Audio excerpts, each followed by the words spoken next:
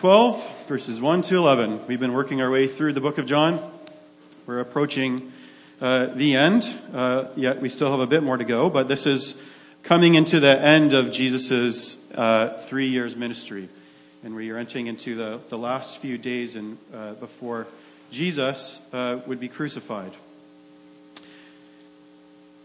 So, reading in verse 1 of chapter 12. 6 days before the Passover, Jesus came to Bethany, where Lazarus lived, whom Jesus had raised from the dead. Here a dinner was given in Jesus' honor. Martha served, while Lazarus was among those reclining at the table with him. Then Mary took about a pint of pure nard, an expensive perfume. She poured it on Jesus' feet and wiped his feet with her hair. And the house was filled with the fragrance of the perfume. But one of his disciples, Judas Iscariot, who was later to betray him, objected. Why wasn't this perfume sold and the money given to the poor? It was worth a year's wages. He did not say this because he cared about the poor, but because he was a thief. As keeper of the money bag, he used to help himself to what was put into it. Leave her alone, Jesus replied. It was intended that she should save this perfume for the day of my burial. You will always have the poor among you, but you will not always have me. Meanwhile, a large crowd of Jews found out that Jesus was there and came, not only because of him, but also to see Lazarus, whom he had raised from the dead. So the chief priests made plans to kill Lazarus as well. For on account of him, many of the Jews were going over to Jesus and believing in him. This is God's word. So, we've been working through this series. We're calling it Signs of the King. And in John 20, Jesus says this. John says this. Now Jesus did many other things in the presence of his disciples, which are not written in this book. But these things, the things that John has written for us, are written so that you may believe that Jesus is the Christ, the Son of God, and that believing you may have life in his name. And so at Cornerstone, we're interested in life. We're interested in having life. And we believe that what Jesus says here is true. That if you believe these things, that you'll find life. And John structures his book around these 7 signs. And the raising of Lazarus from the dead was the 7th sign before the end of Jesus' ministry. And it's in the context of this sign, the raising of Lazarus, that we find this story here in John chapter 12. See, after Jesus rose Lazarus from the dead, the effect was many more people were starting to believe in Jesus. We're told that in John 11. There's lots of new people that are believing in Jesus. And the chief priests and the Pharisees were beginning to become increasingly worried about this. It says they were worried that as more people believed in Jesus, that he was the Messiah, they were worried the Romans would then start to be concerned the Jews were going to revolt.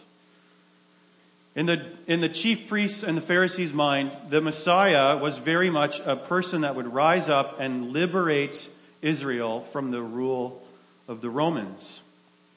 And so they're very concerned that people might think that Jesus is the Messiah, and the Romans are going to be worried about this, and so they're going to take away their freedom. They're going to, instead of the Jews having more freedom and getting closer to an independent Israel nation, they're worried the Romans are going to come down harder on the Israelites and take down more of their freedoms.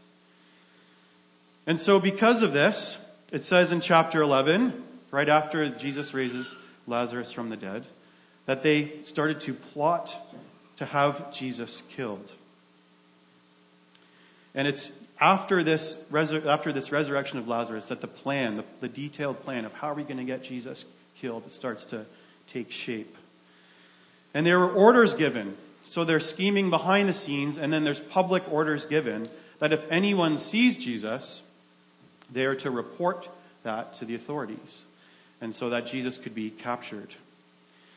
And so for 3 years, Jesus had been wandering around in the public, doing amazing miracles, teaching in the open. And now for the first time, Jesus has to really go into hiding because the attempts of his life are getting more serious than ever before. And so Jesus leaves that place where he raised from Lazarus, and he goes to a region near the wilderness. And you can see on the map, it's the town of Ephraim. And they put a question mark because they don't know exactly where it is there. But Jesus retreated from the public traveling that he did, and he was essentially hiding with his disciples because of this threat that was on his life. And he was there for we don't know how long. But the festival of unleavened bread, which is a very important festival in the nation of Israel and their history, was about to happen in Jerusalem. And this festival happens every year. And so Jesus, with his disciples, decided we're going to make our public appearance again. And they start traveling publicly for the first time in a number of weeks towards Jerusalem for this festival. Now, Bethany was a town, you can see it on the map, that was just a few miles outside of Jerusalem. It was a great place to wait until the festival was about to begin. And so Jesus goes to the home of his friends. We're told in John chapter 11 that very specifically, in a unique way, that Jesus loved Lazarus. He loved Mary. He loved Martha. They're all siblings. This family, this home that they live in, this family was very important to Jesus. And some commentators guess that it's likely that this was a home that Jesus would often come to on their way to Jerusalem to celebrate the festivals. It was something they did often. Was the nation would gather at Jerusalem and celebrate feasts and festivals. And it's likely that Jesus would come to this home often because they were dear friends of his. And so it's in this setting that this story that we read this morning takes place. One of my favorite television shows is The Office. Some of you that just laughed are familiar with that show. For those of you that don't know, it's a comedy documentary of the American office workplace, specifically at a paper company called Dunder Mifflin. And one of the main characters is Michael, and he is the boss of this office. And he's a sort of a awkward person who creates a lot of tense situations. And that's much of the comedy of the show, is these tense, awkward situations playing themselves out. One of my favorite scenes occurs in the episode Diversity Day, where Michael has to do some diversity sensitivity training with his employees. And he has the great idea to play a game, that he's going to put a bunch of cards in a hat, and on each one of those cards is a different race or ethnicity written on it. People would draw the card, put it on their forehead, and now they have to walk around and by acting out stereotypes of the race of the people that they see, that those people are trying to figure out who they are. And he encourages them to stir the melting pot. Stir the melting pot, he says. And he, of course, plays the role of Martin Luther King Jr., who is there to sort it all out. And this is it's funny because there's so many tensions and there's so much awkwardness in the room.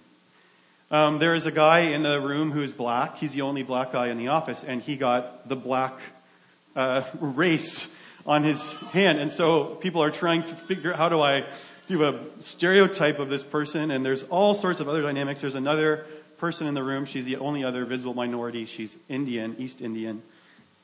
And Michael is sensing the game's not going over so well because people are feeling uncomfortable.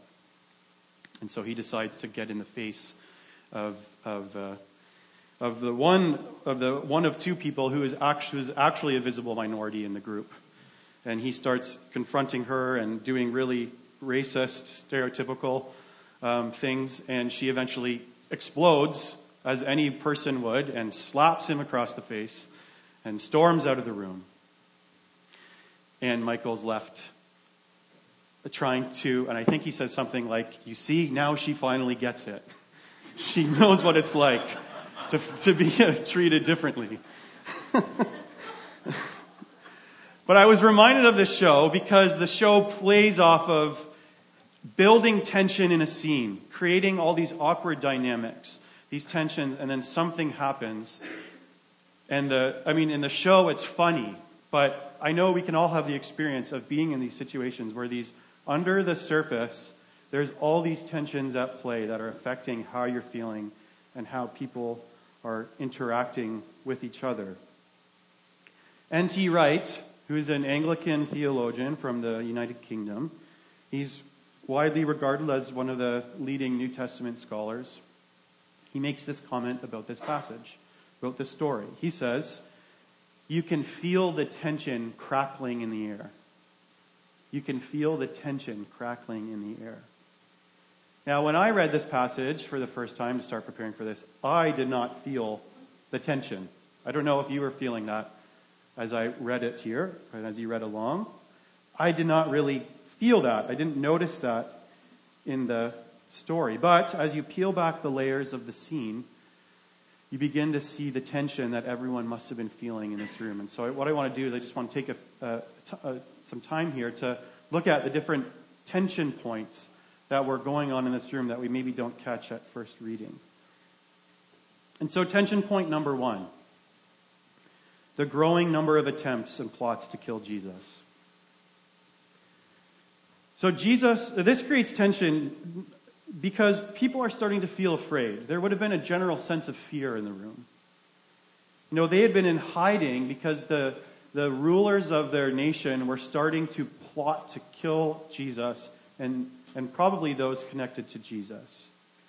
And they are essentially harboring a fugitive in their home. They've just made their first public appearance.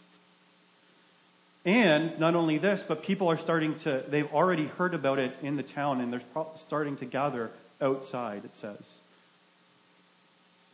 But not only are they beginning to feel scared that Jesus may be captured, but along with that comes the fear that the thing they've been putting their hope in.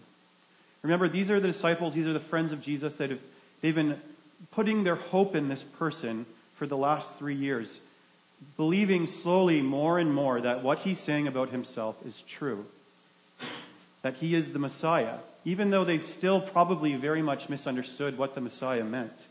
They were believing that he was the one. And so to have threats of this Messiah, this person they're putting their hope in, was going to die, was probably, most likely, starting to make them feel like a little bit of doubt. Have I been played a fool?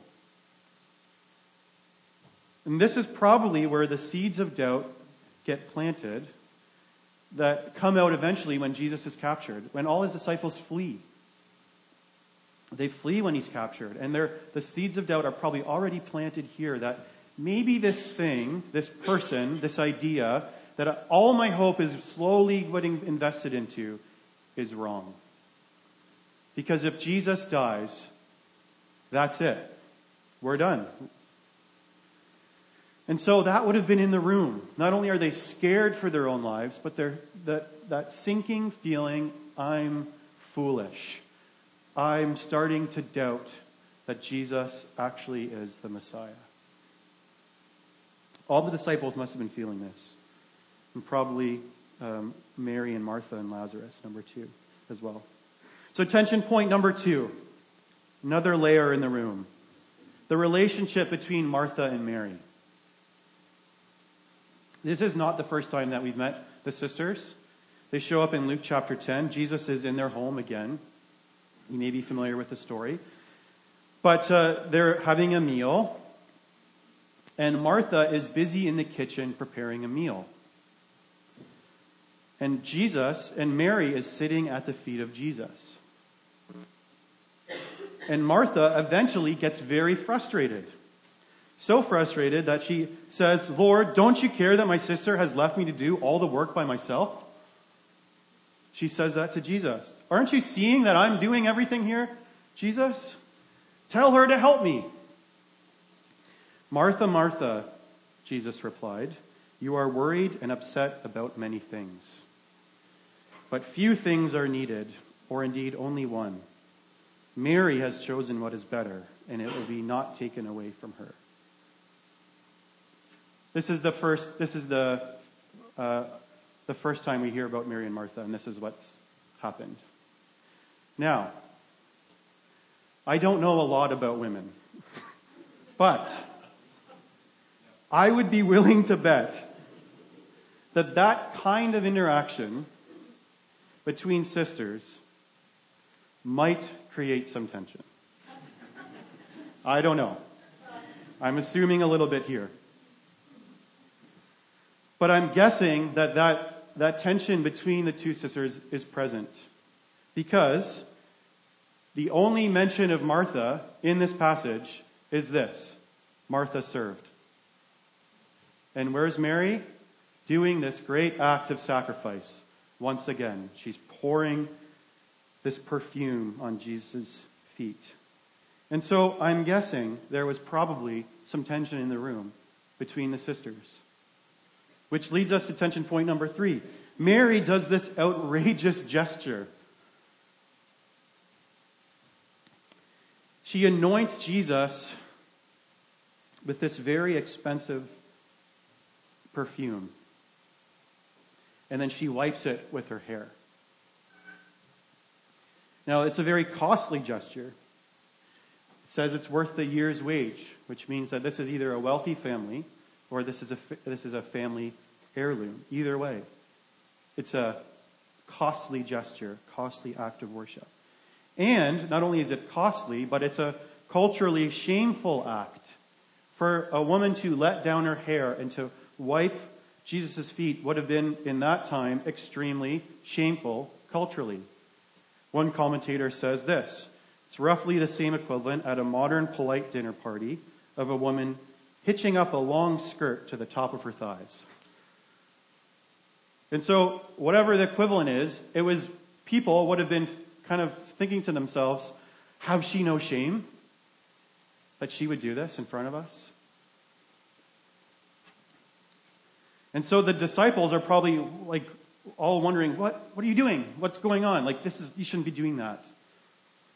And that leads us to the awkward confrontation between Judas and Mary, where Judas, in all his righteousness, scolds foolish Mary for not considering the poor. Bethany was a town that meant house of the poor. I'm sure the poor were very present in that village. Why wouldn't she be thinking of the poor? Jesus talked a lot about the poor. Talked a lot about caring for the poor. Wouldn't this be really important to Jesus? And so this interestingly leads to the fourth layer of tension, which Jesus rebukes Judas. "Leave her alone," Jesus replied. Now, it's hard to know what the tone of that sentence was. It could have been harsh, could have been soft. But I'm guessing it was probably on the harsher side, which I'll explain in a minute. But Judas says, it was intended that she save that, Jesus says, "Leave her alone. It was intended that she save that for the day of the burial. You'll always have the poor among you, but you will not always have me." And Jesus calls out Judas essentially in front of everybody, which actually would have been surprising. Because we think of Judas, and as we read the story, we already know the end, where Judas betrays Jesus. But to them, on the other side of it, they didn't know that. In fact, they probably thought of Judas as a bit of a leader among the disciples. He was trusted with the money bag. It says a few times in the Gospels that he left the group and takes care of the bills and then gives some alms to the poor. He would have been thought of as a really humble, pious leader who is only considering the poor. It's only in retrospect that John writes in, because he was a thief, that he said this. But the disciples themselves would not have known this. And so it's hard, like I said, it's hard to know the tone of that comment, but we know this from another telling of the story in Mark, that directly after this scene, Judas goes and meets with the chief priests to betray Jesus. That coming out of this little interaction, Judas leaves the house and goes to the chief priests and tells them, I want to get Jesus to you. And so you have this scene with lots of different layers going on in the room. tension building on top of each other. And I want to ask the question as we come to the end here, where do you think you are in the room? Where do you think you are? Are you in the kitchen with Martha? And I want us to consider this for today. Where are you now? Where is your heart today? Let's take a good, honest look in the mirror and let the Lord examine our hearts as we think about these things. Are you in the kitchen with Martha? You might say, what's wrong with being in the kitchen? Somebody's got to take care of the food. And of course, if we're just talking about being a reasonable, responsible contributor to the home and being politely serving guests, then yes, that's a great point. But that's not what was bothering Martha. Martha was upset in Luke 10, and very likely upset here as well, because she was doing all these things for Jesus and not getting the recognition she thought she deserved. There's nothing wrong with getting recognition, but if the reason we start to do things is for recognition, then we start to get ourselves into trouble. Because if that is the starting point, I want recognition, which is another way of saying, I want glory. If that's the starting point, if that's the motivation, the driving force that's leading us to do things, then that's going to result in bitterness. Because it's either going to lead us to be bitter with ourselves or bitter with the people around us and probably ultimately bitter with God, or it's going to lead to tremendous pride because look how good of a job I'm doing and I'm getting this recognition. And so this morning, do you think it's possible that part of you, or maybe a lot of you, is in the kitchen with Martha, saying, God, look at all these things I'm doing. You may not be thinking that out loud, but maybe you have a lot of bitterness in your life. And maybe that's actually the attitude of your heart. Or maybe you're at Jesus' side at the table with Judas. Judas was doing a very good job at making himself look right, both in action and motivation. He's doing a really good job. But Judas had a secret. And it was the secret that he kept in the dark. And it grew, and it grew, and it ultimately took him to a place that he probably thought that he would never go to. He betrayed Jesus. He actually was the one that made it happen that Jesus would be crucified. For very little payoff. 30 pieces of silver was not very much. He was desperate because he had carried this secret in the dark for so long. I don't think that all of Judas' motivations were bad, but I think he had this secret and it grew in the dark until it overtook him and took him to a place he never thought he would go. And so this morning I ask you, are you at the table with Jesus, but with a secret? You might have everybody in your life fooled. People at church, your wife, your husband, your kids, your friends. But you know it, and God knows it. And I hope you can hear the rebuke of Jesus before you get to the place that you never thought you'd go. Or maybe it's possible that you're here this morning and you're actually outside of the house with the chief priests. The chief priests and the Pharisees were threatened by Jesus, not so much because of the theological points that Jesus was making, although they took issue with that, but what was most threatening to them was that his teaching, if true, would threaten their idea of kingdom. They had an idea of what kind of kingdom was best for Israel. They were working towards it. They were protecting it. And if Jesus was who he said he was, that threatens the kingdom that they've been building for themselves. And so because of this, they would not see Jesus for who he actually was. And they began actively suppressing any evidence that would actually validate that Jesus is who he says he was.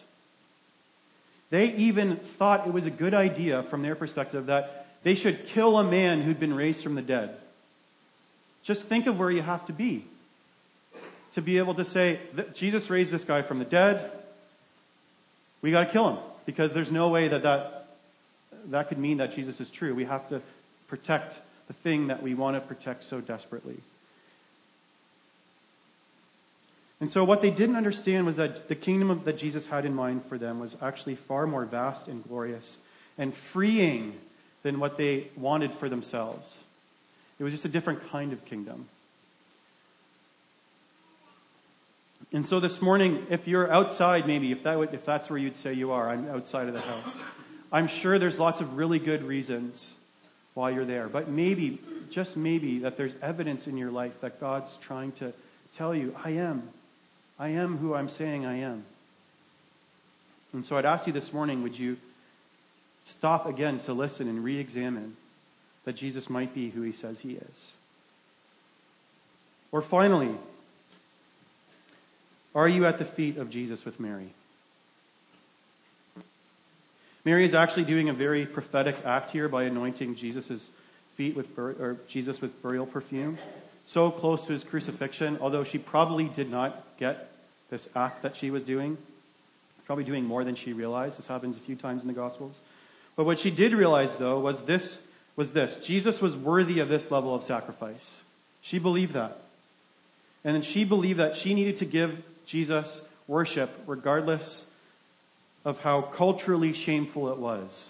She wanted to give him worship. I think many of us want to get to that place of worship of God, but shame has great power in our lives. You know, guilt is the feeling that I have done something wrong, but shame is the feeling that something is wrong with me. I believe there are two kinds of shame. There's true and false shame. And true shame comes when we have actually done something wrong, either before God or before each other. And, you know, shame is a correct response when we've done something shameful. It's an appropriate feeling. And I think even Mary recognized this about herself. You know, if you look at the different accounts of the story, and it's in Mark and Matthew, if you go to those Mark and Matthew accounts, Jesus is being anointed on the head. They choose to highlight that she poured the oil on his head. It's likely she anointed his whole body, but they choose to focus on the head. In John, he focuses on the feet. And this would have been a humbling act. She probably had this profound self-awareness of her own unworthiness. And so there is a good place for that if it leads us to a point. But false shame comes when we feel shame for something that God has already said, I have made you clean of. Or it comes when we're constrained by the culturally constructed shame triggers that exist both in Canadian culture and in Cornerstone culture.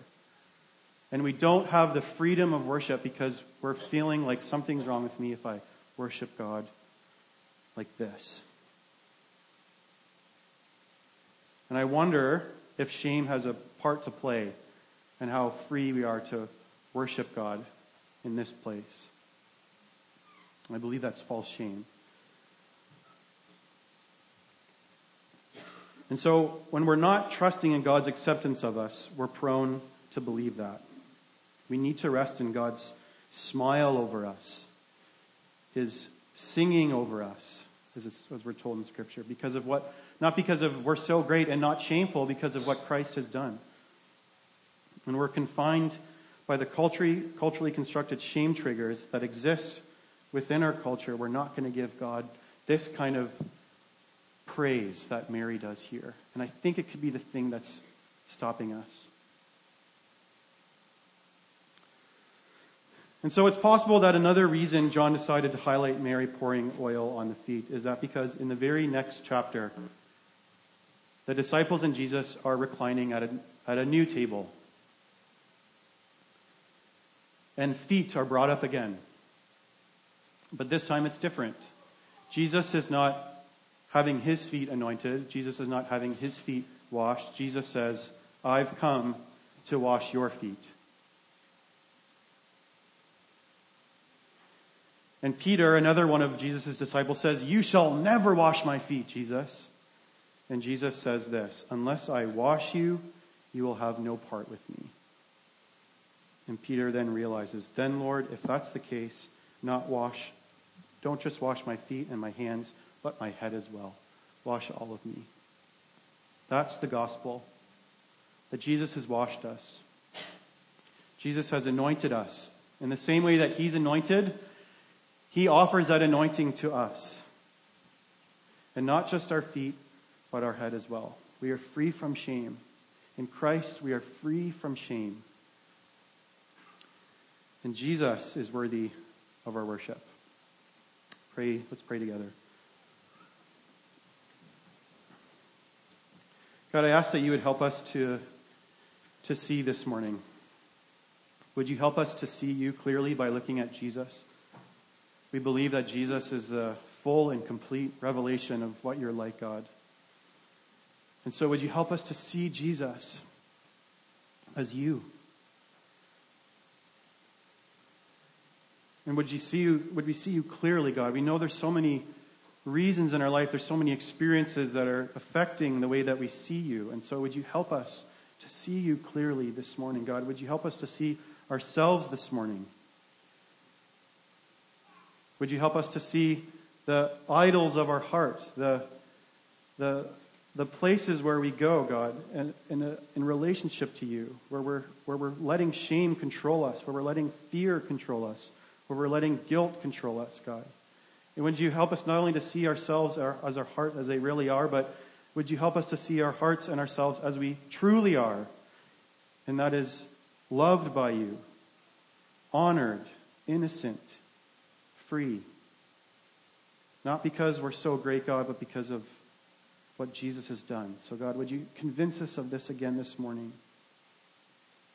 Would you help us to see your great love for us, your great grace for us? We need your help in this, God. I pray these things in Jesus' name. Amen.